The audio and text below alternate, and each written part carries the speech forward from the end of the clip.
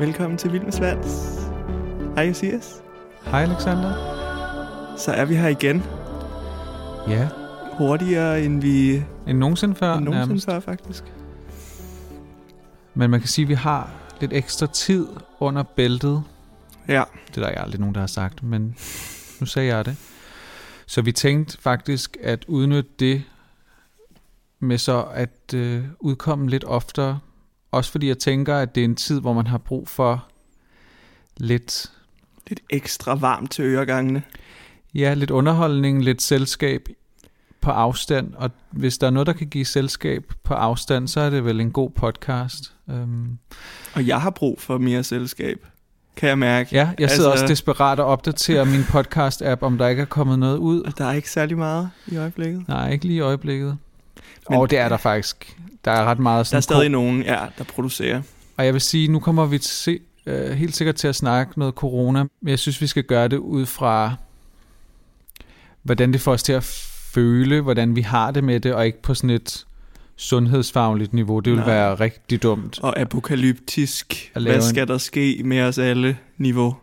Præcis. Jeg tænker ikke, det er der, vi skal op nødvendigvis, men mere vende indad og fortælle, og hvordan vi har haft det i den her uge og sådan noget. Men jeg vil bare give en lille anbefaling, at Politikens podcast, du lytter til Politiken, de laver deres nyhedsdækning af coronavirusen fra dag til dag, nogle gange 2 gange om dagen, gratis for os alle sammen, så man kan sådan, synes jeg, de er rigtig gode til at formidle, hvad der sker. Jeg har været meget glad for din anbefaling af den, fordi det er også på en eller anden måde, hvis man siger til sig selv, nu lytter jeg til den her nyhedsformidling, så behøver man ikke at rende rundt på alle internettets sider for at opsøge flere nyheder.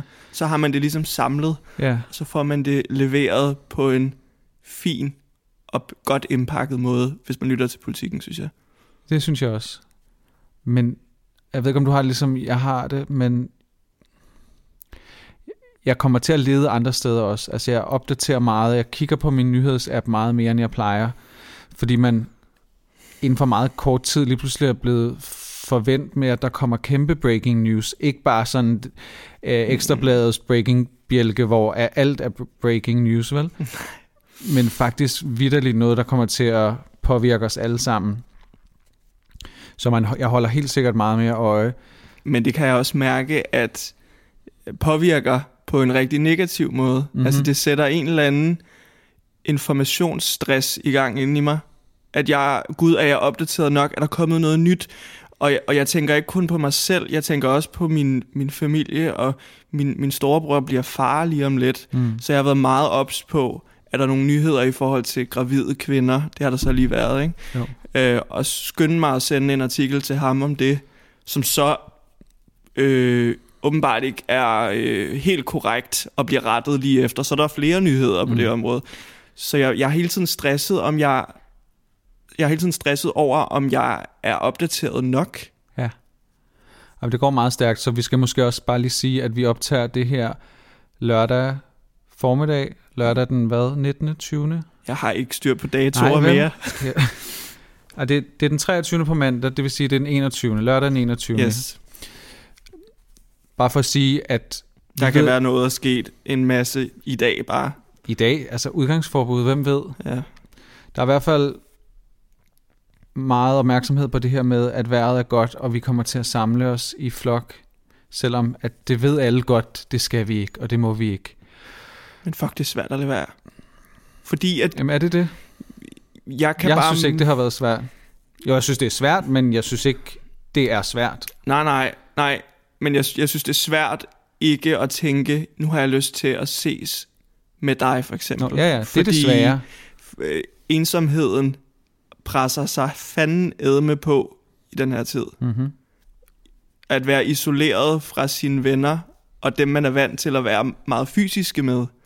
Blandt andet os to. Altså, vores venskab er jo enormt fysisk. Og det ikke at kunne give dig en krammer, når vi ses, altså det er enormt svært, synes jeg. Nu har vi fundet på et lille numsevrik, hvor vi lige støder vores popoer mod hinanden. Det gør faktisk helt vildt meget, bare lige at mærke lidt af dig. Altså, især den del. Især den del. Vi kan jo godt give den videre. Ja. Mød en ven med numsen. Ja.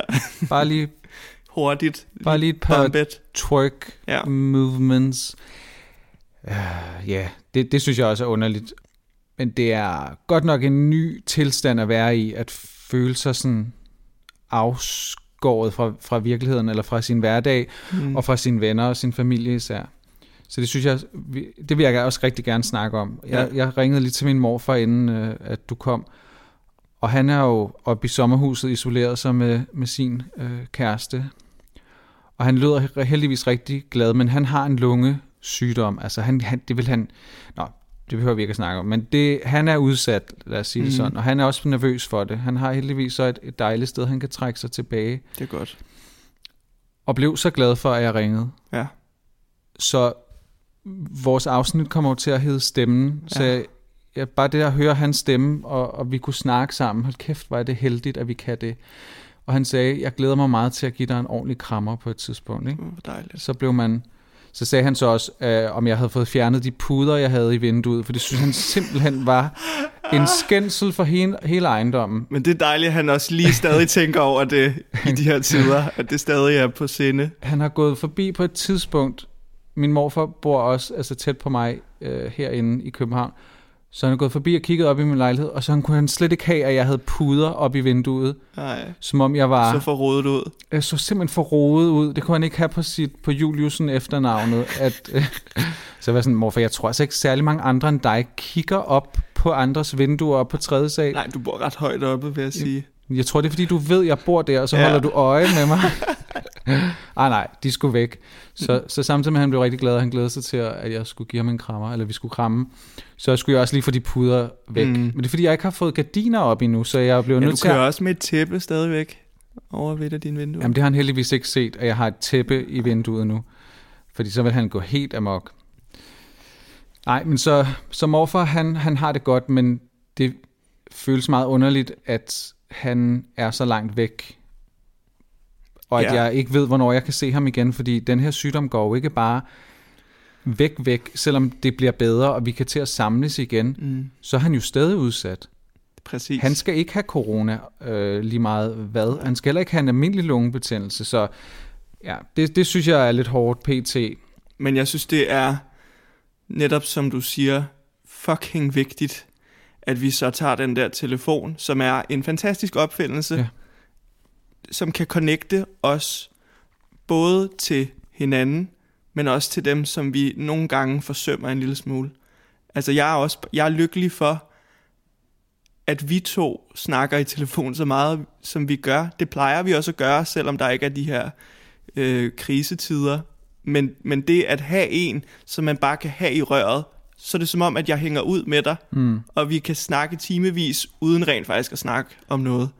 Det føles som om, at jeg er tæt på dig, når vi gør det. Så ved at ringe op på den her måde, så tror jeg, at vi kan gøre det, som Mette Frederiksen har sagt, at vi kan stå sammen ved at holde afstand. Selvfølgelig kan vi det. Ja. Så det, jeg mener med, det er jo ikke svært. Altså hold kæft, hvor er vi heldige. Vi har så mange remedier og virkemidler og teknologiske opfindelser, der gør, at det kan vi godt.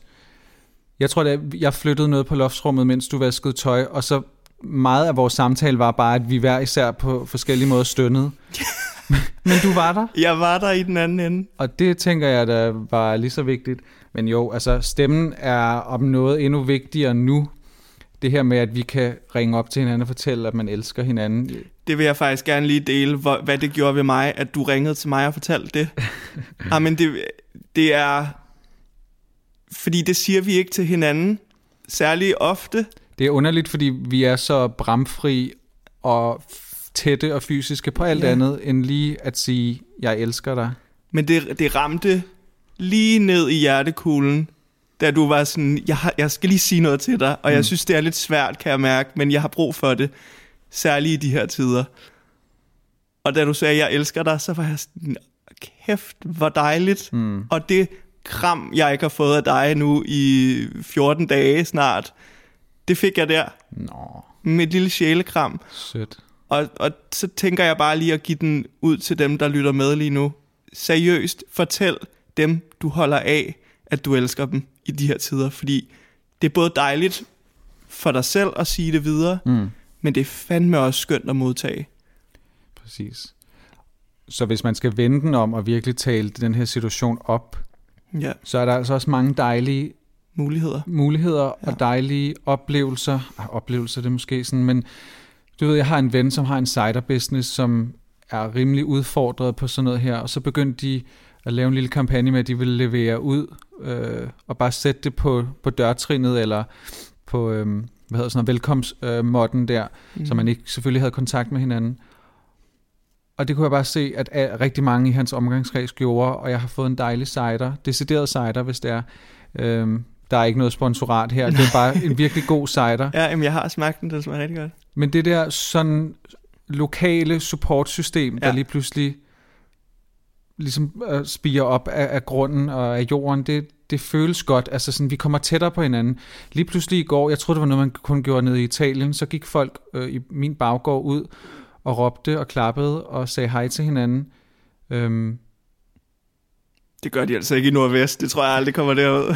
Jo, det kommer. Tro mig. Jeg blev også sådan lidt holdt op.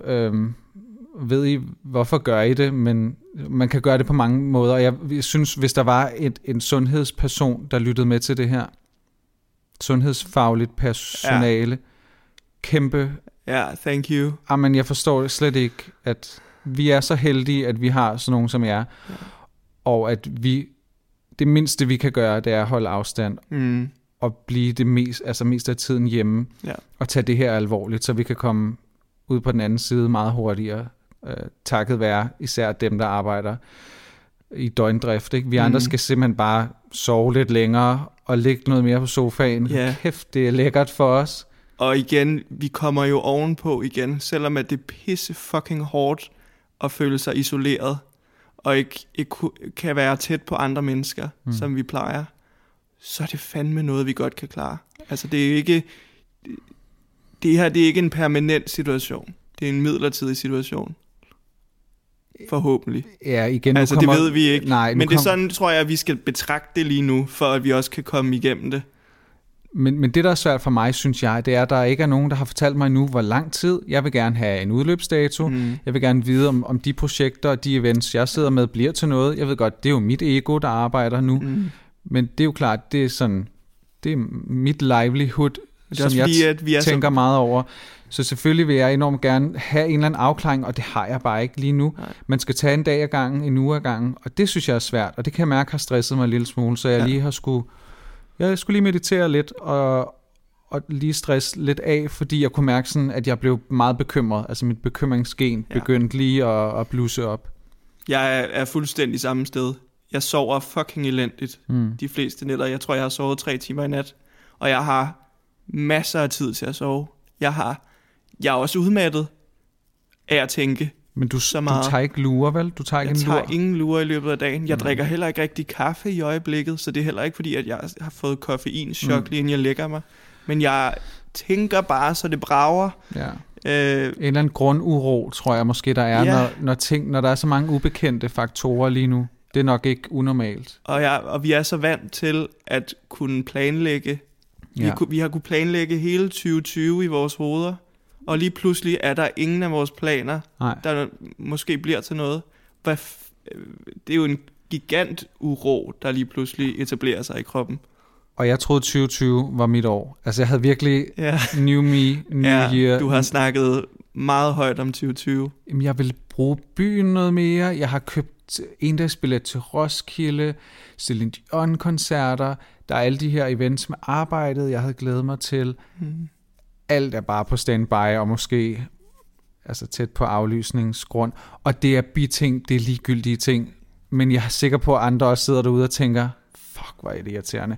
Har venner, som, fordi de har fået børn og forskellige ting, ikke har rejst i mange, mange år, altså vitterligt, som måtte aflyse store ferier, de havde glædet sig til og sådan noget. Og det er ligegyldigt i det store billede.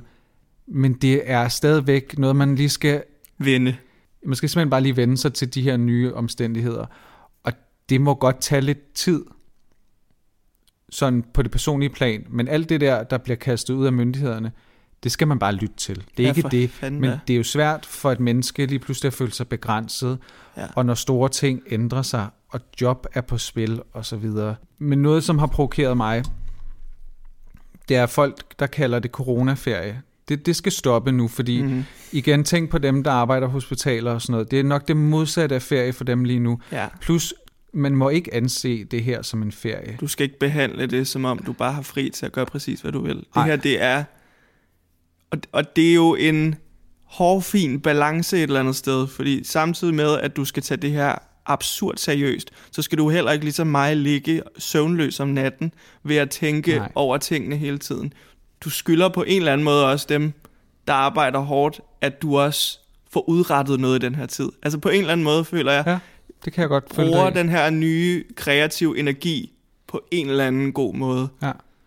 Ja, hvis der er nogen, der kan arbejde 12 timer i døgndrift, så kan du også lige brush op på dit spansk. Ja, gud kan du så. Eller få tegnet, eller få sorteret, eller få ringet til din morfar. Ja. Det kan jeg godt lide, den tanke om, at vi skal have udrettet noget. Sådan et eller andet projekt, man har, eller få gjort noget godt for andre på afstand. Hvad kunne det være? Altså, jeg har for eksempel købt en malebog. Ja, meget vigtigt og godt for alle. Det er nogle sygt flotte tegninger, du har lavet. Ja. Det var en Elsa. Det var Elsa og Anna fra Frost. Men altså. Ej, det er virkelig... Det er ikke en vilde aktivitet. Ej, men hvis vi lige skal svansen lidt op. Melodi Grand Prix. Eurovision aflyst. Jeg ved det godt, men nu må vi godt lige snakke om det. Kæft. Det er frygteligt. Ej, hvor er jeg pisseked af det, altså. Trist, altså. Ej, det er virkelig trist. Så shout-out til Ben og Tan. Det er også en lidt trist... Det må være helt ærgerligt, når man har sat sig op efter at skulle ud og være på de store scener. Jeg havde glædet mig til at stå halvfuld her i lejligheden med stor skærm og være mit mest svansede selv. Ja. Og så når Sveriges The Mamas kom på med deres gospel popsang, bare være helt lykkelig og give dem 12 point i sceneshow, i sang, i vokal. Jeg vil give den her videre til folk, der elsker Melodi Grand Prix. Det er public service, det her. Ja, det er lidt public service, det her, men jeg fik i hvert fald en god idé, fordi at jeg jo elsker Melodi Grand Prix. Og den nye lejlighed, den gør sig godt i forhold til at holde sådanne events. Så jeg fandt på at holde Melodi Grand Prix fest alligevel. Så det man gør er, man inviterer sine bedste venner, når man må, moralsk og i forhold til loven, når man må samles en masse mennesker igen, og vi er kommet over på den anden side. Så jeg ved ikke, hvornår det bliver. Nej. For jeg er heller ikke typen, der kommer til at være sådan, så snart Mette siger, I må godt mødes lidt igen, og sådan noget, så er det bare, yes, fest! Fordi verden er ikke i fest. Nej, og lad være med at spille fucking, hvad hedder det der? Ping-pong, ball, hvad hedder det? Beer-pong.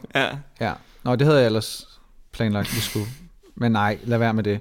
Så ja, det bliver først, når det giver fuldstændig mening, både menneskeligt og lovgivningsmæssigt. Så holder man en stor fest, så beder man sine gæster om at komme med på forhånd et bud på deres, altså sådan lidt ligesom et bilspil, eller sådan noget, hvor man, det er den stærkeste Melodi Grand Prix sang. Hvor mange hestekræfter har den? Lige præcis. Ja. Den byder jeg ind med. Det er min sang, jeg gerne vil byde ind med. Ja. Okay, jamen så har du kommet med den sang, så er der en anden, der kommer med den samme sang måske. Det kan vedkommende så ikke. Det er først til mølle. Så må de vælge en anden sang.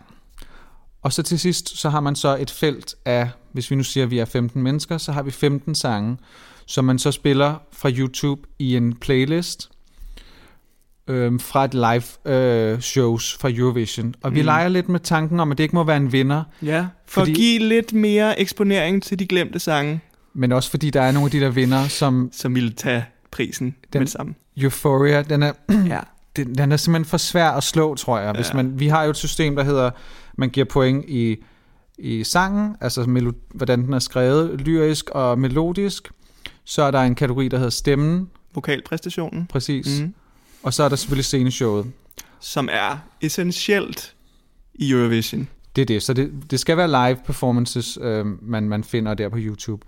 Og så kører man det simpelthen bare som et almindeligt show. Og så indsamler vi stemmesedlerne, og så tænker jeg, at du og jeg kan være sådan nogle værter fra Moldova. Og så finder vi alle, altså vores vennekreds, alle tiders bedste yndlings, men ikke vinder Melodi Grand Prix sang. Nej. Jeg synes, det er en fremragende idé. Jeg glæder mig allerede. Jeg er allerede gået i tænkeboks over, hvilke numre jeg lige skal hive frem. Jamen, man vil jo så gerne vinde. Man har på en eller anden måde mere på spil, fordi det er ens egen sang, man er kommet med. Ja. Så det kunne også være sådan en ukendt folk har glemt, men som faktisk er vanvittigt fed og har et eller andet, som måske man tænker kunne vinde. Fordi der netop er de 3 kategorier, så skal man satse alt på det vilde sceneshow, og så en lidt halvlunken vokal, eller findes der en, der bare 12-12-12? Hvem ved? Så det er i hvert fald en måde, at hvis man er Mello-fan, Eurovision-freak, at man kan se lidt frem mod de lysere tider. Så jeg har lige inviteret vennerne, og de ser ud til at være på.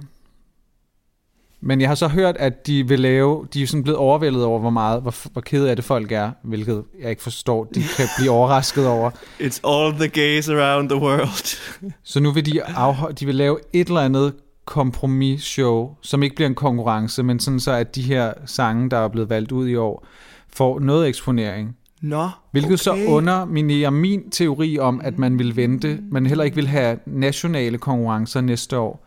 Sådan så man bare genbrugte de sange, der har vundet i år på de nationale planer til, at så nu skal de eksponeres og laves et eller andet show. Jeg ved ikke helt hvordan, men det er jeg faktisk lidt glad for. Altså det der med tanken om, at vi skulle gå næsten, var det 1,5 år så? Men altså, det er jo konkurrenceformatet, der er det fede. Ja, du kan jo bare selv sætte de der sange på. Ja. Jeg synes, det er fint, og jeg takker, at man overvejer at lave et eller andet for os. Det er sgu da dejligt. Men jeg har det bare sådan, hvis man rykker EM og alt muligt andet, så kan man fandme også godt, det er homofobisk. Jeg tænker, det er noget økonomi. Der er nok lidt flere penge i fodbold, end der er i Eurovision. Jeg synes, det er et rigtig, rigtig godt bud på en alternativ Mellofest, du er kommet på der. Men det var faktisk også lidt inspireret af den her følelse af corona-FOMO. Er den større eller mindre? Fordi det så jeg en, der skrev sådan en eller anden meme, der kørte på de sociale medier. Og min FOMO har aldrig haft det bedre, fordi at ingen laver noget. Men det passer ikke helt, har jeg så konkluderet, fordi jeg bor alene. Jeg har ikke nogen kæreste. Jeg har ikke nogen roommate. Jeg har kun dig. Du er vitterligt det eneste menneske, jeg har valgt at se i den her tid, for at gøre mit til, at jeg ikke bare følger fuldstændig, hvad jeg har lyst til, at bare gå ud og se alle de mennesker, jeg savner. Det kan jeg ikke, men jeg har brug for en person i mit liv, som jeg også en gang imellem går en tur med, uden at jeg rører dig i skridtet, hvad jeg vil sige. Som du plejer ellers. Som jeg plejer at gøre. Så synes jeg faktisk, at det er da noget, der går ind lige og leger med ensomhedsfølelserne på et lidt højt niveau lige pt. Og så hjælper det faktisk ikke for mig, og jeg synes, det er super fint, at folk gør det. Men har du set nogle... Nu er du lige tilbage på de sociale medier, for du holdt en lille pause. Ja.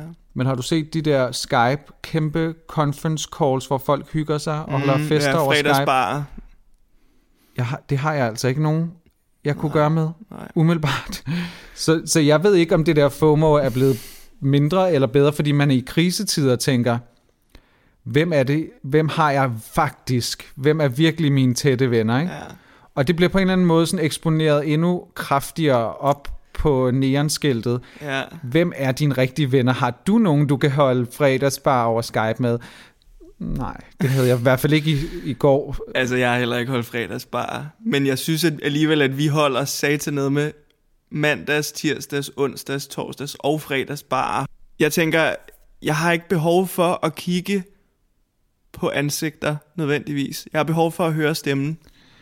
Og derfor, man bliver eksponeret for det på de der fucking stories, som jeg også allerede har taget en pause fra. Fordi efter et par dage, hvor jeg lige har scrollet igennem dem, det gør ikke noget godt for mig heller. Når der er grundstress, så er det der noget, der kan tippe den ud over kanten. Desværre. Så jeg synes sgu, at stemmeopkald er nok for mig i de her tider. Og det gør, at jeg synes også, det er vildt forvirrende, at man kigger på et andet menneske, og der er vildt meget forsinkelse, når man ringer op med video. Og sådan, det er for tæt på den ægte interaktion, man plejer at have med de typer. Vennerne. Med vennerne.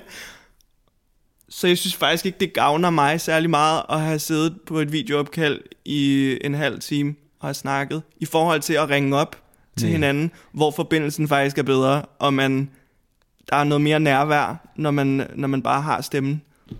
Men altså, som mit liv ellers er, så vil jeg også hellere have den tætte, nære kontakt med en person, end jeg vil have den med 17 mennesker på en computerskærm. Jeg synes, det er dejligt, at folk gør det, og det ser sjovt ud. Men de taler vel i munden på hinanden, tænker jeg? Jeg forestiller mig kun sådan en masse krasselyde, og sådan, hvad siger I? Ja. Og så har man bare taget det der ene billede, hvor det ser vildt sjovt ud, hvor Per, han tager vinglasset op, og det ser sjovt ud, og så har man konkluderet, det fungerer ikke det her. Så det har været sådan et opkald på et kvarter. Det er i hvert fald min måde at prøve at få det bedre med, at jeg ikke lige havde venner nok til at lave sådan en omgang. Ja.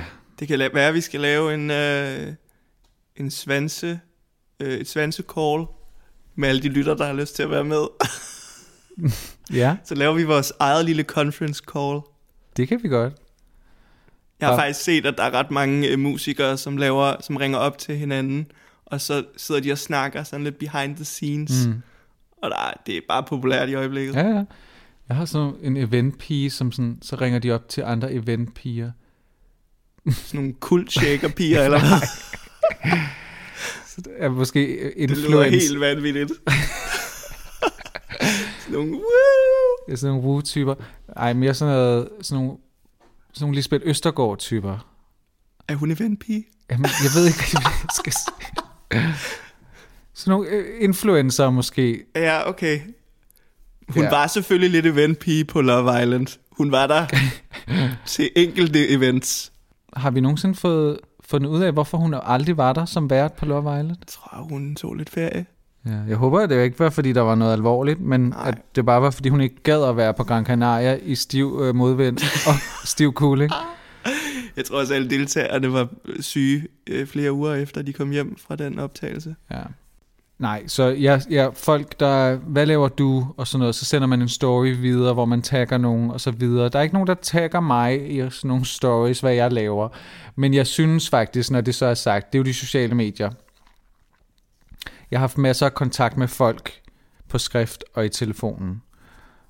Og jeg skypede med Emil her i forgårs. Og så det er jo ikke fordi, man sådan på nogen måde er helt afsondret. Det er kun fordi, sociale medier har en eller anden vanvittig effektiv måde at få ens grundstress eller grundensomhed til at blusse op igen. Ikke? Ja. Og det gør den altså også i krisetider. Selvom folk ikke laver noget, så laver folk noget. Men de har jo også tid til at poste. Folk har sygt meget tid. Og folk, der har familier, folk, der har børn, som siger, hold jer hjemme, stay home. Jeg er enig. Jeg er mega enig. Men hvor er I heldige, I har nogen at være hjemme sammen med? Det synes jeg altså er det er en vigtig pointe. Et grundlag, som folk ikke snakker nok om. Ja. Og så ser jeg også, så vågner jeg op til nyheder om, at det bliver dejligt vejr, hold jer i haven. Jeg har ikke nogen have. Hvilken have? Mette? Ja. Altså, det er nogle andre omstændigheder. Og det er mine omstændigheder, og det er min podcast, så dem vil jeg gerne snakke om. Det er svært at være 11 år. Det er svært at bo i en lejlighed med kun én altan ud til gården. Kun én. Hold nu kæft, jeg får snart en til. Ej, nu er jeg også for meget. Men det er en anden situation, når man bor alene, og man er single. Det er det bare, og man ikke har nogen have. Så jeg tillader mig at ses med dig, og jeg tillader mig at løbe en tur over på kirkegården, og gå nogle lange ture, og holde afstand fra folk. Yes. Og handle ind så lidt som muligt. Ja. Men jeg føler mig stadig pisse ensom, og det gør jeg rigtig meget i går også.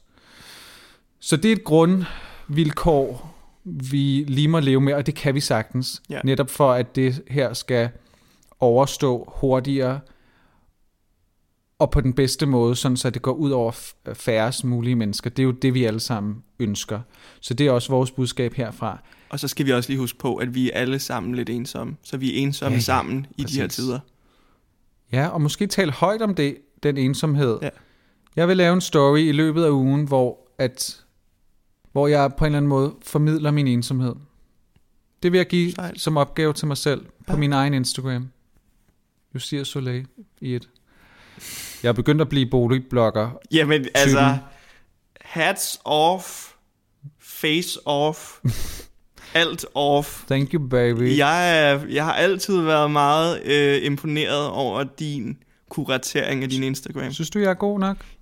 Ja, har du set min Instagram? Jamen, den er hæslig. Ja, men altså, jeg har heller ikke tanker om, at den skal være andet. Nej. Til gengæld så deler jeg alt, hvad der falder mig ind. Ej, det gør jeg faktisk ikke. Ej, men det kunne du gøre, fordi der er ikke sorteret, der er ikke... Nej, du har ikke strammet bæltet ind til at have et meget sådan præcist æstetisk udtryk, og det har jeg jo, og det kan jo så være en hemsko også. Ja. Det er tit kreativitet jo, eller sådan æstetik er jo den vildeste hemsko. Men jeg er jo rigtig glad for, det er jo en hobby of mine at tage billeder af pæne ting. Og når man ikke kan rejse ud i verden pt, jamen det kunne være et billede af dig, skat. Tak. Også i dag med lidt indsunkne øjne. Ja, i dag vil du komme direkte i Photoshop, før du kommer. Facetune. Ja, Facetune. Kæmpe Facetune. Nej, så jeg tager nogle billeder af mit hjem, hvilket jeg tænker på en eller anden måde er den oplagte hobby pt. Altså så stager jeg helt vildt, altså sådan helt uforskammet. Altså mit hjem ser ikke sådan ud. Jeg stiller tingene præcis, så det ser pænest ud for den vinkel, jeg har tænkt mig at tage billedet. Jeg havde også glædet mig til at komme ind og se et helt nyt hjem, men tingene er, hvor de plejede at være, og ikke hvor de er på billederne. Ikke dem alle sammen. Den der bænk står ikke, hvor den plejer. Men det har du ikke lagt mærke til. Jeg lægger generelt ikke mærke til sådan nogle ting. Men det er også underordnet. Så man kan godt få tiden til at gå. Ja. Og hvor er man faktisk heldig, at det bare er det, man skal. Det er, at man skal se noget mere Netflix. Man skal være noget mere hjemme. Læs nogle flere bøger. Læs nogle flere bøger. Jeg har købt 6 forskellige bøger. Du har måske en anbefaling blandt dem? Ja, vi kan godt sige ugens Shufubidu, fordi jeg er ikke færdig med den. Jeg skulle nok have valgt en lidt mere opløftende læseoplevelse, men jeg er i gang med en bog, der hedder Færdig med Eddie Belguel, tror jeg, det udtales. Det er en meget ung fransk forfatter. Jeg tror kun, han er sådan noget 27-28 år den dag i dag. Men han beskriver sin opvækst og barndom og ungdom i en nordfransk by som meget åbenlyst homoseksuel. Og altså en meget fattig familie med 7 børn. Og altså sådan det et af de lidt mere ekstreme portrætter. Altså det er hans egen oplevelse, ikke, som forfatter. Men altså hans eget liv. Så helt sikkert meget mere ekstremt, end hvad vi, både du og jeg, er gået igennem heldigvis. Men der er stadigvæk rigtig mange paralleller, hvor man tænker, fuck ja, det kan jeg virkelig godt ikke genkende til. Og han snakker meget om, apropos dagens emne, det her med, at han skulle hele tiden høre for sin stemme. Hvorfor snakker du sådan der? Altså damerne nede i landsbyen var sådan, hvorfor snakker du som en tøs? Ja, okay. Han snakker meget feminint. Ja. Og han vidste ikke, hvorfor og hvor det kom fra. Og han kunne ikke gøre ved det. Det fik mig til at tænke på, at jeg jo også har været, jeg tror faktisk, at jeg vil våge at påstå, at jeg har gennem tiden maskulinificeret min stemme. For jeg var også helt oppe i det høje toneleje, og var meget piget i min udtryk, og den måde. Og nogle gange kan jeg godt blive det, hvis jeg sådan mister alle hæmninger, og bare gærer the fuck out. Men så er det jo også fordi, at du giver slip. Altså så er det en ventil, der bliver åbnet, og så strømmer det hele ud, og så er det rent faktisk på en eller anden måde en udtømning af alle de her feminine sprogblomster, som har gemt sig inde i dig. Og det er fucking befriende, synes jeg. Det kan være rigtig dejligt, men jeg har så også oplevet en enkelt gang eller 2, at det er blevet kommenteret på, fordi du så kommer pludseligt, og det er noget nyt for folk, sådan, fordi nu lytter vi jo af gode grunde rigtig meget til vores egne stemmer, og jeg synes ikke, den sådan, som udgangspunkt lyder lige så bøsset, som jeg havde regnet med. Eller sådan, jeg har altid været lidt bange for, at det var den måde, folk ville afkode mig som det første. Det var stemmen. Så jeg tror, rigtig mange homoseksuelle, tror jeg, kan relatere til den frygt af, at man er bange for at lyde bøsset, fordi at det afslører en, før man måske selv er klar til at snakke om det, eller fortælle det til andre. Ja, og man får påduttet en hel masse ting i en meget ung alder. Jeg kan også huske, jeg hørte nogle optagelser med mit nye videokamera, jeg havde lavet i sådan noget 3. klasse, hvor min stemme var enormt anderledes end de andre drenge, jeg hang ud med. Og så blev jeg konfronteret med, at jeg jo lød som pigerne, måske endnu mere. Og år efter, altså efter min stemme var gået i overgang, da jeg kiggede tilbage på de videoer, fik jeg det fysisk dårligt. Hvorfor? Over mig selv. Altså der var, fordi jeg tænkte, Gud, hvor er det synd for dig, at du lyder sådan. Og hvor var det heldigt for dig, at din stemme blev mere maskulin. Hvorfor tænkte du sådan? Fordi at det blev nemmere for mig, da min stemme blev mere maskulin. Der skete, det var en ny verden, der åbnede sig for mig. Folk så på mig på en anden måde. Jeg var pludselig ikke bare ham der, den lille tøs, som rendte rundt og dansede, og egentlig gerne ville være en pige. Var der nogen, der påduttede mig, ikke? Jeg blev set som en ægte dreng. Pludseligt, da min stemme faldt. Ja, det snakker han også meget om i bogen, og faren forstår ikke. Han er sådan helt frustreret. Hvorfor er du ikke en rigtig dreng? Ja. Har jeg opdraget dig til det her? Til at være en lille tøs? Jeg kan huske, at jeg mødte en far til en af mine veninder, hvis stemme aldrig var gået i overgang som de andres. En far? En far. Altså en mand i 30'erne. Spændende. Som havde en meget lys og feminin stemme. Ja. Og jeg var fucking bange for at ende som ham. Ja. For jeg kan huske, at min veninde blev nødt til at italesætte, at hendes far snakkede mærkeligt, fordi ellers ville alle de andre børn sige noget om det. Jamen, det er jo klart, hvad jeg vil sige, men selvfølgelig ville det det. Alt, der stikker så meget ud, kan man jo ikke lade være med, især som barn, og være mystificeret over. Men tænk, at stemmen har så meget magt, ikke? Jamen, det har den faktisk. Og jeg kan huske, at jeg så faktisk et okay godt, altså der er mange gode programmer på DR3 også. Det var om nogle meget pæne, og faktisk også umiddelbart de fleste meget sympatiske U21 landsholdsfodboldspillere. Og jeg mener, at det var anføreren på holdet, på U21 landsholdet der, som havde nogle feminine inflections, hvad hedder sådan noget. Altså der var nogle feminine toner i hans stemme, og det fucker bare med en sådan, hey, er han noget, eller sådan selv jeg var sådan, nå, fedt, er han bøsse, eller altså, det tror jeg ikke, han var. Han havde vist en kæreste og så videre, ikke? Men det samme som, det er jo også det, folk reagerer på med Shawn Mendes. Ja. Det skal han jo også høre for, at han har lidt mere S. Jeg tænker vildt meget over mine S'er lige nu, når vi snakker om det. Det er sjovt. Eller det er faktisk sygt irriterende. Men Shawn Mendes har jo også fået det skudt i skoene, at han må være bøsse, fordi hans stemme er glid og lidt mere S'et, ikke? Det er de stemte S'ers klub. Ja. Det er det i den grad. Og når man er i den, så bliver man kategoriseret som bøsse. Eller svans. Der er også mange S'er i de 2 ord. Jeg ved ikke om, er det en tilfældighed? Nej, det kan godt være, der Dobbelt S, bøsse. Der er dobbelt S begge steder. Og svans i begge ender, eller S i begge ender. Just saying. Men det er jo fordi, at vi har lært at afkode mennesker så hurtigt,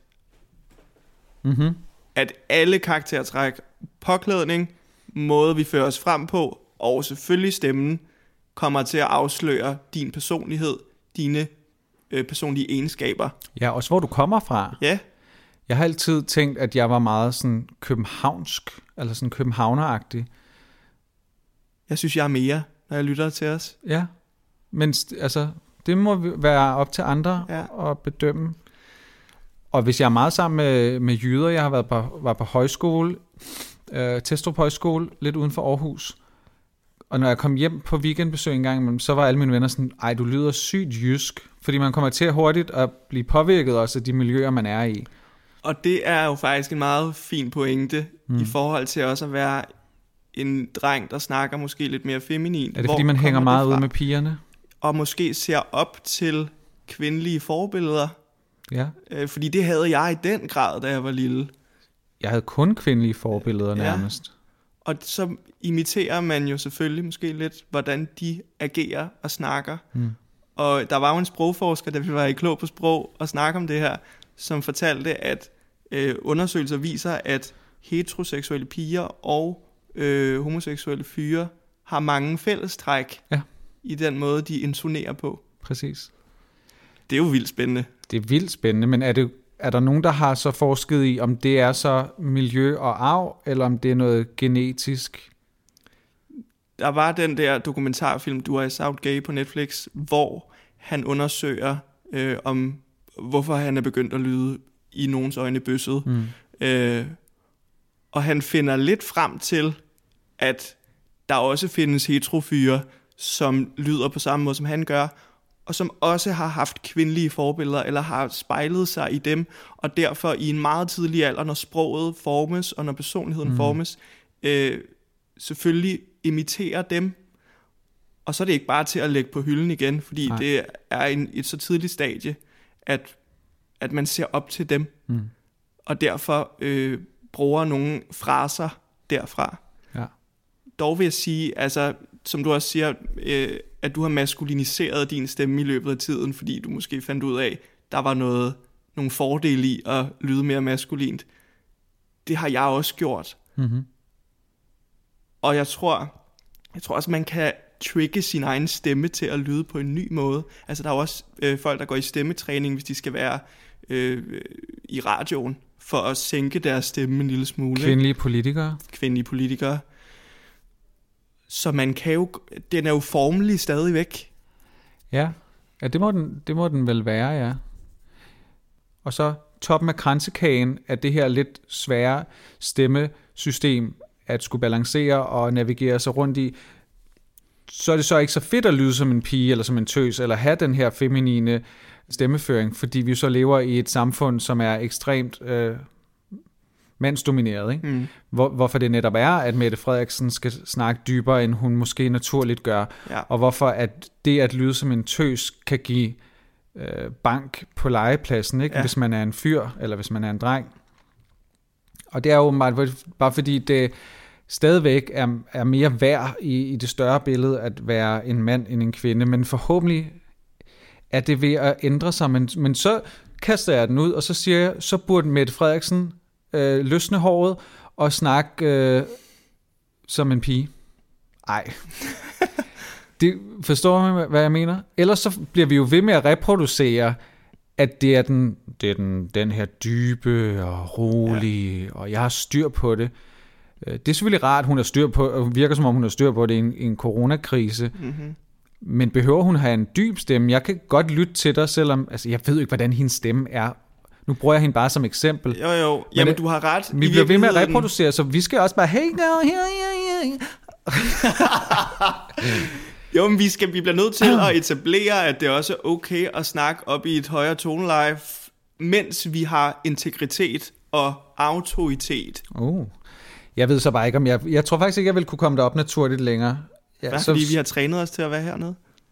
Jeg tror alligevel, jeg er formelig i form af sådan noget med accenter og udtrykker selvfølgelig sådan noget ungdomssprog, ikke? Det er jeg sygt god til. Men jeg ved ikke, om min sådan toneleje, og om det naturligt ville kunne komme op igen. Det behøver det måske heller ikke. Altså. Men så skal jeg i hvert fald ikke være bange for mine s'er. Jeg skal ikke være bange for at lyde på en bestemt måde. Eller...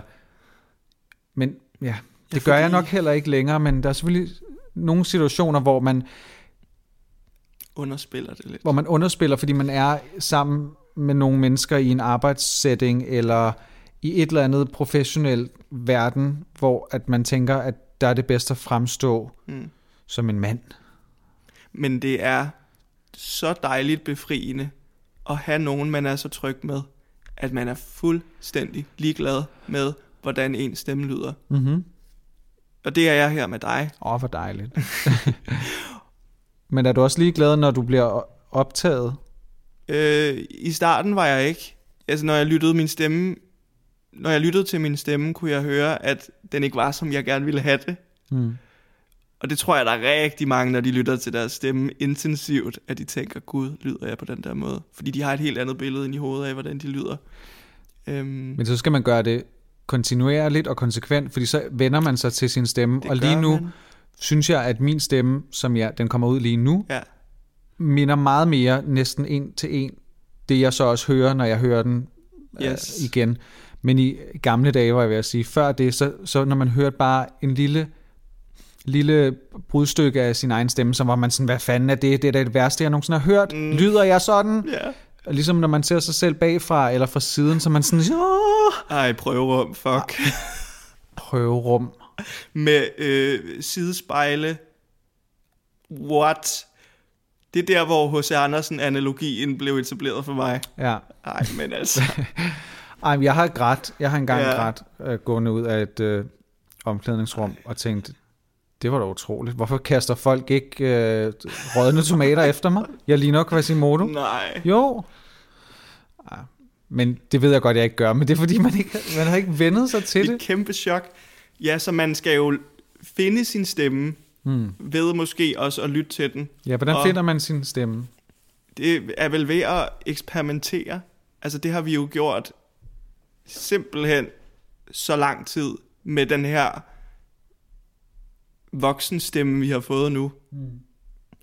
Men en ting, der sker for drenge, er jo den her overgangsfase, ikke? Ja, det er en klassiker.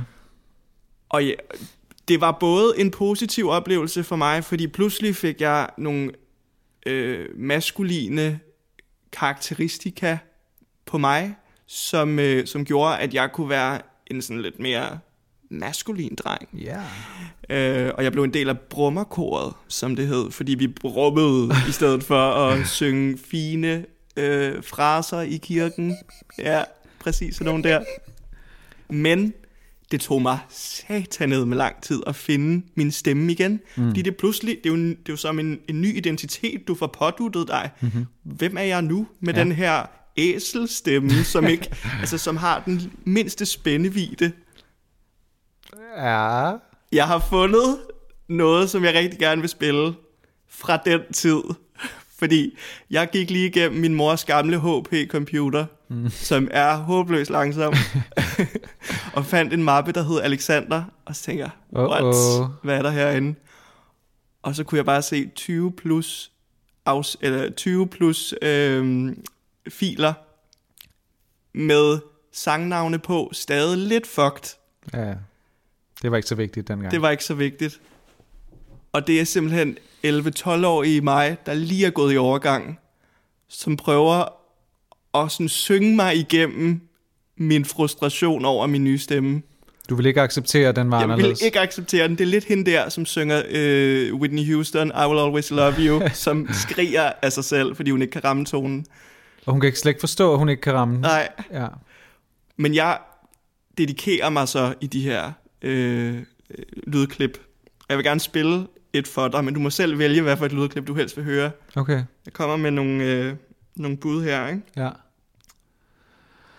Spændende. Ja. Det er jo virkelig tilbage i tiden. Og det skal lige siges, jeg er håbløs til engelsk på det her tidspunkt. Det er da fint. Det er du stadig. Du kan vælge at høre Fallen med Alicia Keys. Ja. Ej, jeg gider ikke høre noget med Alicia Keys. Du kan vælge at høre Rich Girl med din ven Stefani. Ej, min ven Stefani. Jamen, altså allerede fører den. You Should Let Me Love You med Mario. Det er meget dig. Eller Nickelback det er med meget, Hero. det er meget lidt dig. Ja. Jeg vil gerne høre Rich Girl, kan jeg mærke. Er du sikker? Ja. Okay. Den kommer her. Skal lige...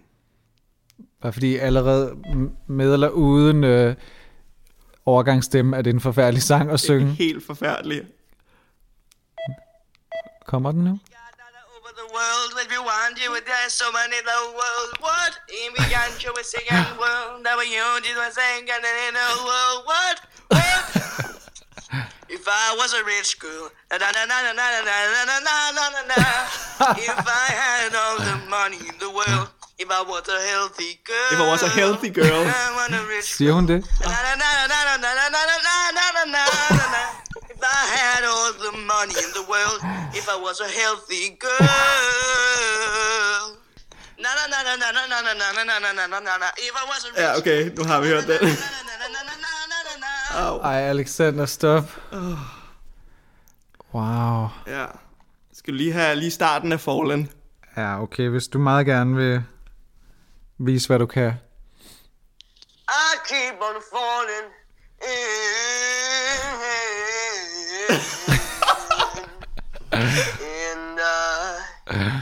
Altså, jeg synes, det lyder meget som Alicia Keys der. Tak skal du have. Hun har også nogle gange svært ved at ramme tonerne live. Ej, jeg synes faktisk, det er helt genialt, at du har det. Det må være... Jeg vil ønske, jeg havde noget indspillet fra dengang, jeg var drengkorssanger med virkelig lys sopranstemme. Og så lige den der periode. Det er sjovt, fordi det er kæmpe identitetstab lige pludselig. Fuldstændig. Særligt hvis du har været bare lidt dygtig til at synge inden. Ja, altså, og det var du? Det var jeg inden. Fordi det kan jeg jo ikke vide, når jeg hører det der. Nej, det lød rigtig fint og smukt, og jeg kunne kontrollere min stemme. Lige pludselig var der bare kontroltab. Ja. Og det var det, jeg var så frustreret over, at jeg har blevet nødt til at indspille 20 plus ting, bare for at holde det op. Okay. Den er der stadig. Jeg tror altså stadig, du er lidt på vej i overgang. Men altså, jeg blev nødt til bare at blive ved med at indspille, bare fordi jeg tænkte, jeg må naile den på et eller andet tidspunkt. Jeg må synge mig igennem det her. Ja. Og jeg var en lille smule deprimeret, fordi jeg var pludselig ikke ham, der kunne synge længere. Nej, jeg tror min overgangsperiode var meget kort til, at jeg endte med meget hurtigt igen at være ham, der kunne synge. For jeg kender godt den der med, at det er jo, det er jo en kæmpe identitetsfaktor, at være ham, der kan synge. Det er selvfølgelig lidt mere udfordrende, når man går på en skole som Sankt Anna, hvor at rigtig mange kan synge. Ja. Men jeg var stadig en af dem, også i 10. og gymnasiet, som kunne synge lidt ekstra godt. Ja. Altså trods alt stadig ham, der blev valgt ud til nogle ting, til saxshow, og ja, hvad det ellers var. Altså Melodi Grand Prix, apropos, på skolen. Ikke? Det lavede I jo på SAG. Der fik jeg 1. og 3. G, fik jeg lov til at synge. Per skulle mig at synge i 2. G. Hvilket jeg ikke var helt tilfreds med. Især fordi det var den bedste af de sange, vi bød ind med. Men vi nåede aldrig at vinde, selvom vi helt klart var fame-klassen. Jeg tænker, det var fordi Per sang i 2. G. Så nej, jeg ved det jo ikke. Hallo, Per, han har været med på 18's. Hvad snakker du om? Vores gode ven, friend of the pod, Per, han synger O Mona Mona Mona på 18's. Nej, hvad hedder det? Pop-teens. Pop-teens. Nå ja, 18's var noget andet. Det er noget helt andet.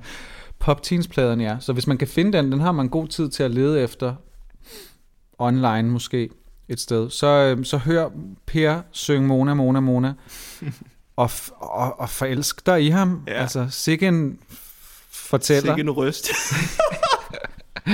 Ej, Per han har en virkelig sød stemme. Ja, det har han. En meget karismatisk og meget sådan personlig stemme, ikke? Jeg kan huske, at vi var på karaoke, så valgte det også. Jamen, Per synger altid Madonna. Han sang Madonna, ja. Og det var ikke sådan en like a virgin. Nej. Det var American Life eller Pie, eller hvad den der bare kører helt monotont. Ja, det elsker Per. Men Per er jo også fan af Kylie Minogue, og hun er en af de mest monotone sanger på jord. Dance, yeah. Altså, hendes største hit hedder La La La La La, eller hvad det er. La, na, na, na, na. Ja, men så jo, vi har begge to så fundet vores stemmer igen sangmæssigt, ikke? Sådan så at du har jo udgivet noget musik og prøvet den vej og har en sådan, så har vi snakket om det her med, at du er meget sådan soulet og har en meget sådan, som man også kunne høre på indspilningen før. Kæmpe soul, altså soul sister for alle pengene. Ja. Og jeg er lidt mere musical-agtig pop-typen. Men jeg ville da givet have stemt på hende i mangel af andet. Jeg vil aldrig stemme på den der lille, pæne bøssedreng, jeg lige ved at sige. Jeg tænkte faktisk, jeg har skrevet ned i går, om vi skal vi lige prøve at ranke, hvis vi kan, vores yndlingsstemmer, sangstemmer. Ja. Om vi bare lige kunne skyde et par ud. Jamen lad os da gøre det. Fordi jeg tænker, der kunne gå nogen igen, og så kunne der sikkert også være nogle overraskelser. Ja. Vil du høre min top 3 først? Ja, der kommer sikkert til at være gentagelser, kunne jeg forestille mig. Ikke på min top 3, tror jeg. Okay. Den ene. Og det er jo uvilkårlig rækkefølge, da jeg har ikke kunnet sådan bestemme hvem, men sådan, det var dem, der kom til mig. Ja. Mariah fra 90 til 96. Jeg er nødt til at inddæmme i årstal, når det er glad for, når det er noget med Mariah. Jasmine Sullivan. Ja, jamen hun er der. Hun vil også være der hos dig, ikke? Ja. Jeg tror faktisk, hun er min yndlingssangstemme. Wow, hun har det hele. Hun har det hele. Ja. The Runs. The Rasp. The softness. The warmth. Det eneste, hun mangler lidt, det er måske noget range, noget register. Ja, det havde hun, da hun var lille. Ja. Wow. Kæmpe Yufubidu. Gå ind og søg Jasmine Sullivan, age 11. Ja. Synge en sang for The Wiz, som er en musical, hvor hun bare, altså hun laver... Det er så sindssygt. Hun laver syre fraseringer, end hun gør nu nærmest. Ja. Som 11-årig laver hun ting, som jeg ikke tror er menneskeligt muligt, og hun har jo bare sådan, igen, hvor kommer det fra? That is talent. Jamen, hvor har hun lært det fra? Jeg ved det ikke. Fordi jeg tror ikke, der er andre i verden, der synger sådan der, så hvordan har hun lært de der sådan helt intrikante... Church. Jamen, det siger ja, Church. Det tror jeg. Og prøv lige at overveje, når I hører det, at hun var 11 år, ligesom jeg er på de her indspilninger, vi lige har hørt. Gud, hvor tragisk. Ja, det er faktisk en god pointe. Ja. Jasmine Sullivan, både som 11-årig og som... Ja, forever. Ja, hendes album Reality Show fra 2015, det er desværre hendes seneste, men det er vanvittigt godt. Ja, det er moderne R&B soul, der vælter kejler. Helt vildt. Der er en sang, der hedder Masterpiece, som er et masterpiece. Ja. Synes jeg virkelig er en af de bedste skrevne sange nogensinde. Hvem er din tredje? Min tredje er Ben Platt. Ja. Og forstår du? Ja, men det er jo right up your alley. Ja. Men jeg synes også, jeg skulle have en mand med. Ja. Og jeg synes bare, at hans stemme er en af de bedste mandestemmer, også fordi jeg kan identificere mig så meget med den. Ja. Fordi den er meget tæt på, ikke at jeg synger lige så godt som ham, men vi har nogle af de samme sådan... Men der er flere gange, hvor du har sunget med på Ben Platts sange, hvor jeg har været i tvivl om, hvem der lå hvor. Okay. Så. Min mor troede også, at da hun hjalp med at male nogle paneler i lejligheden, så kom den på playlisten, og så spurgte hun, om det var mig. Wow. Så jeg sådan, nej mor. Kompliment. Mor, kender du mig ikke? Men jeg blev også lidt glad, ja. Så ja, det er mine tre. Mariah, Jasmine og Ben. Ja. Men jeg har lavet en helt ekstra liste bare med sådan, hvem det også kunne have været. Men det er bare dem, som jeg har sådan, hvad skal man sige, hypet mest over. Altså sådan nogle, jeg kan blive ved med at lytte til på YouTube, live-indspilninger og sådan noget. Jeg har altså også stadigvæk en stemme, der har rørt mig rigtig, rigtig meget. Som, altså mange af de store stemmer er nogen, du har introduceret mig for. Justin Nozuka er stadig helt op at ringe i min bog. Ja. Han har også... Det er den der kombination af sådan raw emotion og bare teknik, der sparker røv. Teknik, tonalitet og vel også sådan, ja. Tesla. Ja, han er god. Justin Nozuka, ham har vi set i Berlin. Det er en af de bedste koncerter, jeg har set. Ja, og i København også. Det var ikke lige så godt. Nej, det var det ikke. Og jeg så ham også i Paris. Det var også godt, men klart Berlin var bedst. Ja, han er rigtig god. Har du andre? Jeg tænker måske, vil du kaste Jojo ind i mængden? Jojo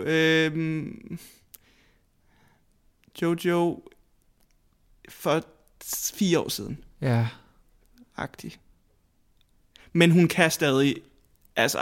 Ja, hun kan. She got the goosebumpy runs stadigvæk. Ja, men hun er i særdeleshed sådan en run pige, ikke? Altså hun kan frasere helt nice. En, som jeg også var inde og høre, en fyr, fordi der er nemlig få mænd, jeg virkelig bliver draget af, altså i forhold til stemmerne. Jamen det er det samme med mig. Men Matt Corby, har du nogensinde dyrket ham? Nej. Han laver lidt noget singer-songwriter, lidt kedelig musik, men hans stemme var så vanvittig live. Han sang A Change Is Gonna Come på sådan en ikke Mathilde Kaffe måde. Undskyld. Det må du da godt sige, altså, fordi det er en anden måde, han sikkert har sunget den på. Ja. Altså, han har nemlig Justin Nozuka niveauerne også. Og så har han sådan en helt sød, introvert fyr. Ja. Meget smuk også. Ja. Så ham har jeg også forelsket mig lidt i. Ja, ham må jeg give en chance. Jamen, jeg kan godt se, hvor at, altså sådan, der er ingen mænd yderligere på min liste. Men nogle, nogle noterbare kandidater til de bedste stemmer, der har jeg også selvfølgelig Celine, Yebba, Yolanda Adams, Candice Glover fra American Idol. Nok den bedst syngende American Idol vinder nogensinde. Helt jazzede fraseringer. Kæmpe jazz and soul and pop. Og så vil jeg bare lige et shout-out til en, der hedder Shoshana Bean, som nok er den teknisk dygtige sangerinde, jeg kan komme i tanke om. Måske sammen med Yolanda Adams. Og Pia Toscano. Ja. Toscano. Bare for den der ene frasering, du viste mig. Ja. Men hun har ikke personligheden. Altså hun er hun er verdens bedste karaoke-sanger, hvor hun kan lyde lidt som Celine, og så lave lidt sit eget. Men der er ikke... Der er ikke personlighed i den. Ej, ikke på den måde, hvor jeg tænker, man kan komme med i en liste på over de bedste sangstemmer. Det synes jeg ikke. Det var dem, jeg havde. Men jeg ved godt, jeg havde også forberedt mig. Ja, det har du ikke lige. Men jeg er meget enig i dem alle, undtagen Mariah. Jeg er helt imponeret over Celine nu. Altså, jeg sad i går og kiggede på hende, der går amok til en Lady Gaga-koncert. Har du set de klip? Nej. Jeg vil så gerne bare være til samme koncert som hende, fordi man ved, at hun stjæler showet. Nå, altså, må hun godt være på scenen, eller skal hun være i publikum? Bare, altså i publikum kun. Okay. Hun står bare og lytter til Lady Gaga, og altså, alle kigger kun på hende omkring, fordi det er bare med luftgitaren, det er med Edge, hvad hedder den der? Edge on Glory. Edge of Glory. Hvor hun bare spreder armene ud og tænker, at det er hende, der står på scenen. Og Lady Gaga har åbenbart stjålet Celines moves dagen efter, fordi hun så de der videoer, og så var hun sådan, Celine gør det bedre, end jeg gør. Sjovt. Ja. Det er fedt. Jamen, Celine, hun er vanvittigt tosset. Hende har jeg også købt billet til her til september. Så det er også, ja, det er jo ligegyldigt, men hun betyder meget for mig på en eller anden måde. Så jeg håber, jeg når at opleve hende i 2020. Men nu har vi set. Jamen, Celine er skøn. Jeg tænkte på, om vi ikke også lige skulle snakke lidt om, hvordan man bruger sin stemme bedst. Jo. Ikke sangmæssigt, men sådan, hvordan får du din mening across på den bedste måde? Ja, hvordan bruger man sin stemme og de kanaler, man har på den bedste måde, på den bedst mulige måde, sådan så man måske kan være med til at ændre nogle baner, gøre noget godt for andre. Ja. Sådan noget, ikke? Er det ikke det, du mener? Det er det, jeg tænker. Jeg tænker jo allerede bare, hvis man lige skulle juice den op i egen ananas, at vi jo gør det på en måde, der er meget komfortabel for os to. Ja. Så giver vi noget værdi til andre. Det er i hvert fald det feedback, vi får, ikke? Det er det indtryk, jeg har ved at bruge vores stemmer på den måde, vi gør, ikke? Åbne og ærlige og kærlige for det meste, og lidt vrede nogle gange. Meget lidt vrede. Men irriteret. Jeg kan godt blive irritabel en gang imellem. Så vi har fundet en eller anden form for brug af stemmen, der fungerer for os. Ja, der er jo mange, der bruger deres stemmer online som det primære. Ja, og det altid undrer mig over, hvorfor jeg ikke føler mig så komfortabel med at gøre det. Hvorfor jeg holder mig tit igen ved at ytre mine meninger online. Ja, men det gør jeg også. Jeg ved ikke, om det er fordi, det på en eller anden måde er mere permanent, at så ligger der et opslag, der kan blive læst på 100.000 forskellige måder, kommenteret på af andre, og man kan ikke bruge sin stemme og sin til at ligesom foregribe en misfortolkning af ens budskab. Præcis. Jeg kan godt lide, at jeg har tid til... Jeg er jo sådan en person, som... Jeg snakker meget ekstrovert. Det vil sige, at jeg har nogenlunde... Ved jeg gerne, hvad jeg vil sige, men jeg når... At jeg snakker, mens jeg finder frem til min pointe. Ja. Det kan man ikke på samme måde på de sociale medier. Så jeg kan ikke nå at få forklaret, hvis det bliver misforstået. Så skal man nå at lave sådan en backup post, hvor man sådan, ej, det var ikke sådan ment. Det vil alligevel være en meget fin måde at skrive på, ikke? Altså bare sådan en tankestrøm og et opslag på Facebook, der var 3 og 4 sider. Eller 10 stories, indtil man i den 10. story kom frem til sådan, Det var det her, jeg ville sige. Jeg har valgt at bestille pizza. Ja. Jamen, det er sådan, min hjerne fungerer. Men min hjerne fungerer også således, at jeg når at overtænke og gennemtænke alle mulige scenarier for, hvordan sådan en post kunne misforstås. Og jeg tænker altså ikke så meget Facebook. For mit vedkommende er en Facebook-post ikke engang en option længere. Jeg gør det ikke, og har ikke tænkt mig at bruge det medie. Det er ikke for mig. Jeg tænker meget i Instagram, hvordan det at dele noget kommer til at se ud, og kan det misforstås? Er det for jovialt i forhold til seriøsiteten af der, hvor samfundet er, af emnet og så videre. Og vi fik jo, der var en, der skrev til os sidste gang, vi havde Homopolet, som ellers er blevet taget sindssygt godt imod. Det har virkelig været dejligt, så det fortsætter vi selvfølgelig med. Vi er allerede i gang med at forberede det næste Homopol. Men der var en, der syntes, vi tog lidt let på det, og han var meget mere stresset og angst over coronasituationen, end vi åbenbart lige syntes at være på det tidspunkt. Men vi snakkede jo også om det ud fra et udgangspunkt, der var sidste uge, ikke? Hvor at mange ting hele tiden ændrer sig, og man kommer løbende til at forstå det her bedre og indordne sig efter det. Men der var en, der syntes, at vi havde taget lidt let på det, og det var jeg selvfølgelig ked af, at han havde fået det indtryk, at vi ikke tog corona alvorligt, for det gør vi bestemt rigtig meget. Men samtidig så skrev han jo så, hvor vi så kunne have en dialog om det, og han forstod det, og han kunne godt se, okay, det var nok ham, der havde måske lige misforstået lidt, eller i hvert fald været lidt hurtig på aftrækkeren. Ja. Og jeg tænker, det er måske det, jeg frygter, det er, at aftrækkeren er endnu nemmere at fyre af på de sociale medier. Så jeg når bare slet ikke at trykke oftest, fordi så har jeg stoppet mig selv i, jeg orker ikke den eventuelle respons eller misforståelse, eller så skal jeg tage stilling til det. Og når jeg så siger det her, kan jeg så også mene noget andet senere hen, ikke? Ja. Altså alt sådan noget der. Jamen det er mere permanent. Men det synes jeg ikke, det er. Nej, men det føles sådan. Det er jo bare en story, der udløber igen. Jeg ved det godt, men det føles bare, når du smider noget sådan der ud.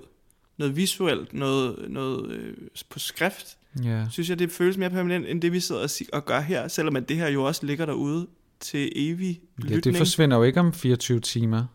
Men jeg føler, at det her, fordi det er jo også bare en samtale, som vi plejer at have det, så er det talte ord er jo noget flygtigt. Eller man kan i hvert fald nå at... jeg ved det ikke, det er også noget med intonationen, tror jeg. Eller sådan, man kan høre, hvor vi kommer fra. Hvad er intentionen med det, vi siger? Ja. Og det kan man sgu ikke altid afkode på sociale medier, hvorfor der også altid kommer shitstorms derinde, ikke? Men apropos alt det der at bruge sin stemme, ikke? Det var meget tydeligt, meget effektfuldt, at dronningen brugte sin stemme helt ekstraordinært. Ikke? Yes. Og der følte jeg faktisk sådan, okay. For normalt ville jeg være sådan, okay, nu har alle andre delt det. Så hvad fanden er meningen med, at jeg også skal dele det? Ikke? Men du kan sige, det kunne jo være, at man lige præcis ramte budskabet til en, som alle dem, du havde set, der havde lagt det ud, ikke ville ramme. Yeah. Så fred være med det. Men normalt vil jeg ikke have lyst til at dele et overdelt budskab. Jeg ved ikke, om det er forfængelighed, eller om det er malighed. Men jeg delte det med dronningen på en måde, som sådan var lidt inden for vores måde at kommunikere ud på. Ja. Jeg tror, at i hvert fald når jeg hører dig snakke om det her, med at passe på med at dele for mange ting, så er det også det her med at snakke ind i et ekokammer. Mm-hmm. Altså, deler man noget til folk, der allerede godt ved det her? Ja. Kommer du rent faktisk ud med et budskab til nogen, som kunne lære noget af det? Ja. Og det ved vi jo, vi gør med det, vi sidder og siger her, til for eksempel mandfolk, som er gået en stjerne op for os, 2 stjerner op. Men gør man det på Instagram, som også har alle mulige algoritmer, der hele tiden pusher dit budskab til mennesker, som nok er lidt enige med dig. Men, ja, præcis. Og jeg tror, vi følger et lidt bredere spektre af mennesker på vores podcast Instagram. Ja. Hvilket jo så også er derfor, at vi følger nogen, der kunne finde på at skrive coronaferie, Det tror jeg ikke, jeg kan komme i tanke om på min private, at jeg i hvert fald, så har jeg nok i hvert fald muted dem eller affulgt dem. Men jeg tror alligevel, det er rigtig vigtigt, at vi bliver ved med at følge folk, vi ikke forstår eller er uenige med. Helt sikkert. For det er måske dem, der har ikke brug for vores stemme, men vi har i hvert fald brug for den dialog, hvis den kan tages online. Det ved jeg ikke, om den kan. Det kunne den jo godt. Jeg kunne godt have skrevet til vedkommende og sagt, altså, er det ikke sådan lidt ubetænksomt, hensynsløst, vil dronningen nok sige, at skrive coronaferie. Men det gjorde jeg ikke, så jeg brugte ikke min stemme der. Jeg talte ikke op over for ham, men det ville jeg nok have gjort, hvis det havde været en nær relation, der havde joket med det. Altså hvis jeg kendte. Men jeg ved ikke, om jeg følte, at det var mig, der skulle tage den med ham. Nej, det er også det der med, hvornår tager man... Det er fordi, det er jo også et aggressivt move på en eller anden måde, at skrive noget til nogen på baggrund af en linje, som netop er en story, der forsvinder lige om lidt. Præcis, og jeg ved jo ikke så, hvad baggrunden var, og et eller andet, så kunne han forklare noget, som jeg ikke forstod, fordi netop sociale medier er så opdelt i brudstykker. Det er ikke helt, det er en mikrodel af sandhederne, ikke? Altså sådan, af det hele billede. Så who er mig til at skulle begynde at blande mig i hans liv, ikke? Men samtidig så... Ja. Det er jo en konstant afvejning. Jeg elsker i sådan det virkelige liv. Nu skal jeg også passe på at skille ting ad, fordi sociale medier er også det virkelige liv.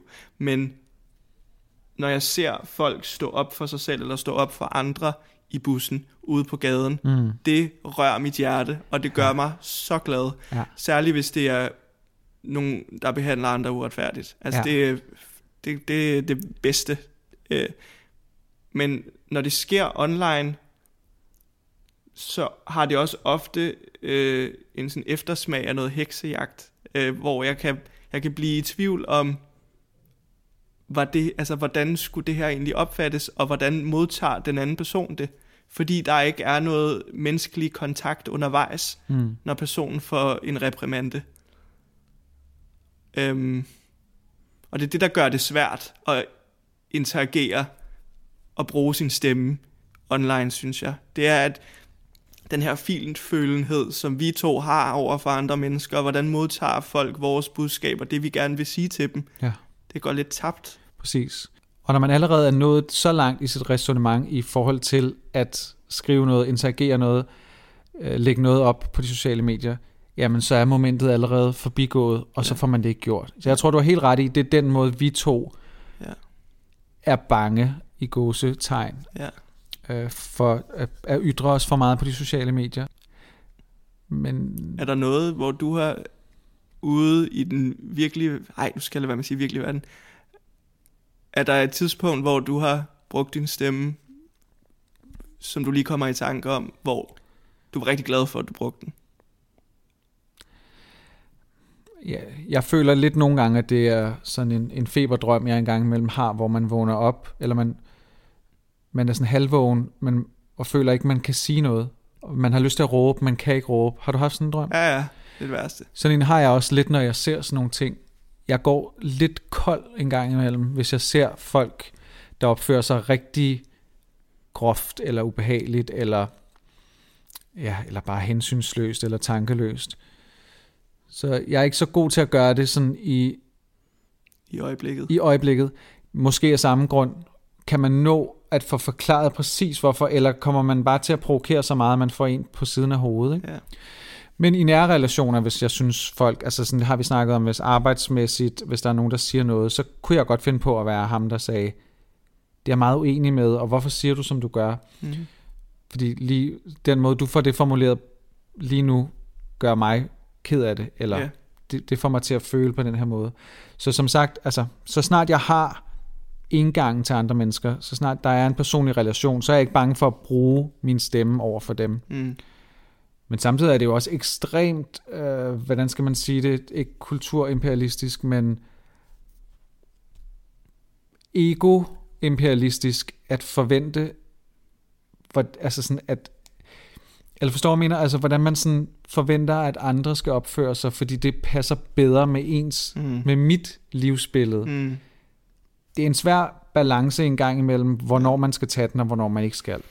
Så jeg tænker at tage den, hvis det går ind og rammer mig på den person, jeg er. Så hvis det er noget med, hvordan man skal være en rigtig mand, og hvordan homoseksuelle eventuelt skal gemme deres kærlighed, så har jeg tænkt mig at tale op. Yes. Har det noget at gøre med, hvordan folk reagerer i en krisesituation, om de hamstrer, eller om de ikke kan holde sig inden døre, så kan jeg opfordre til, at jeg synes, sådan her gør jeg, og jeg synes, det er underligt, du ikke gør det. Men jeg prøver alligevel at holde den lidt på egen banehalvdel, fordi jeg tror ikke altid, at udskamning og råben højt på de sociale medier er med til.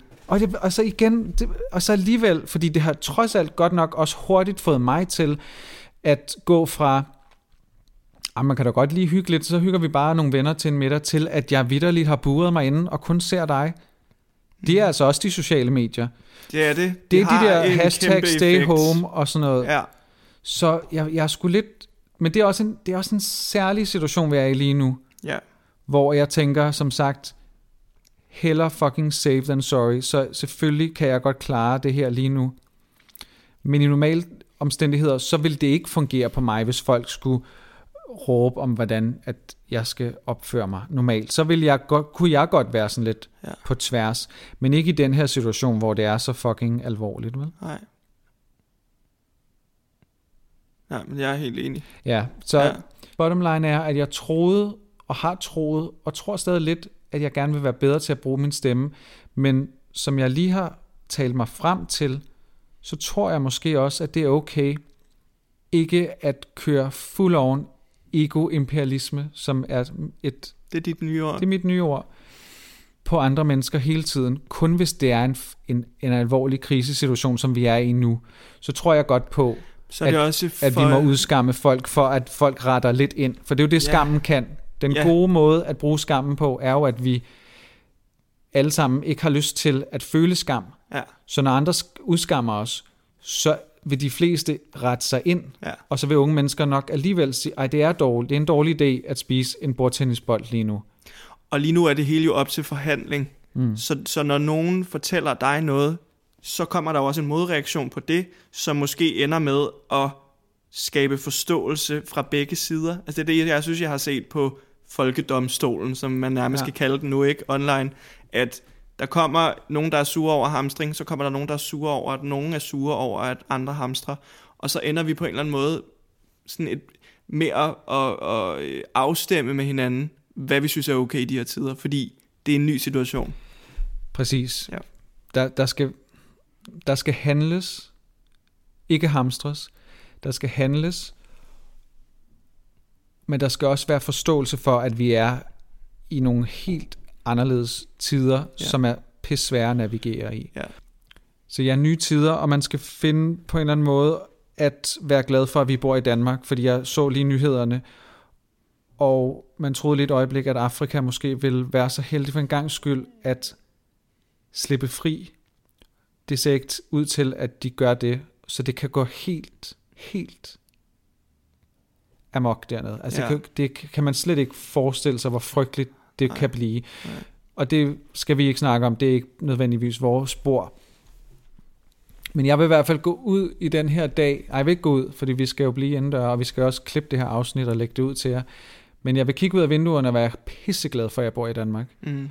Og så sagde min gode ven noget til mig, hvor han sagde, vi skal finde en ny måde at fylde vores hverdag ud på, men så skal vi måske også lige revurdere, om de skal fyldes helt ud. Det synes jeg var ret klogt sagt. Det her med, at vi går direkte til Netflix, så skal jeg gøre det her, så skal jeg på loftet og rydde op, så skal jeg gøre det her sådan noget. Men måske er det også en kærkommen mulighed for at lave ingenting. Slap lidt af. Få slappet af. Jeg siger det til mig selv, fordi jeg er dårlig til det. For jeg prøver konstant at fylde dagene ud, så de går hurtigere på en sjovere måde. Ikke?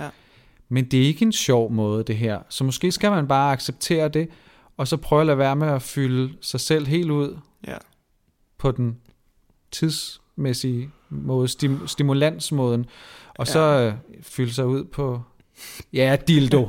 En dildo-joke. Jeg håber simpelthen, at der er folk, der har dildoer derhjemme i de her tider. Det har jeg. Og jeg bruger den ikke så meget, så hvis man lige vil forbi, så kan jeg godt stille den ude på bagtrappen. Så kan man lige hapse.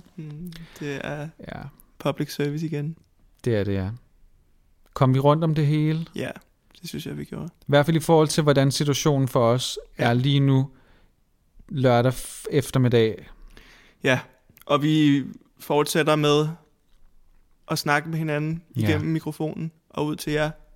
Og I må rigtig gerne stemme i inde på Instagram. Skriv til os, fortæl os, hvad I synes og hvad I laver og alt det her. Spred budskabet. Jamen, skal vi slutte af med en fællessang? Ja, hvad tænker du? Jamen, kan du ikke mærke det på mig, hvilken sang det skal være? 1, 2, 3. I keep on falling.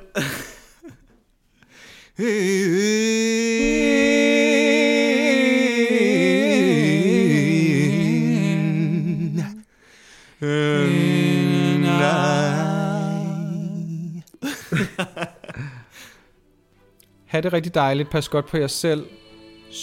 #stay home. Social distancing. Fuck dig, Alexander. Der var for mange s'er. Hej skat. Ses.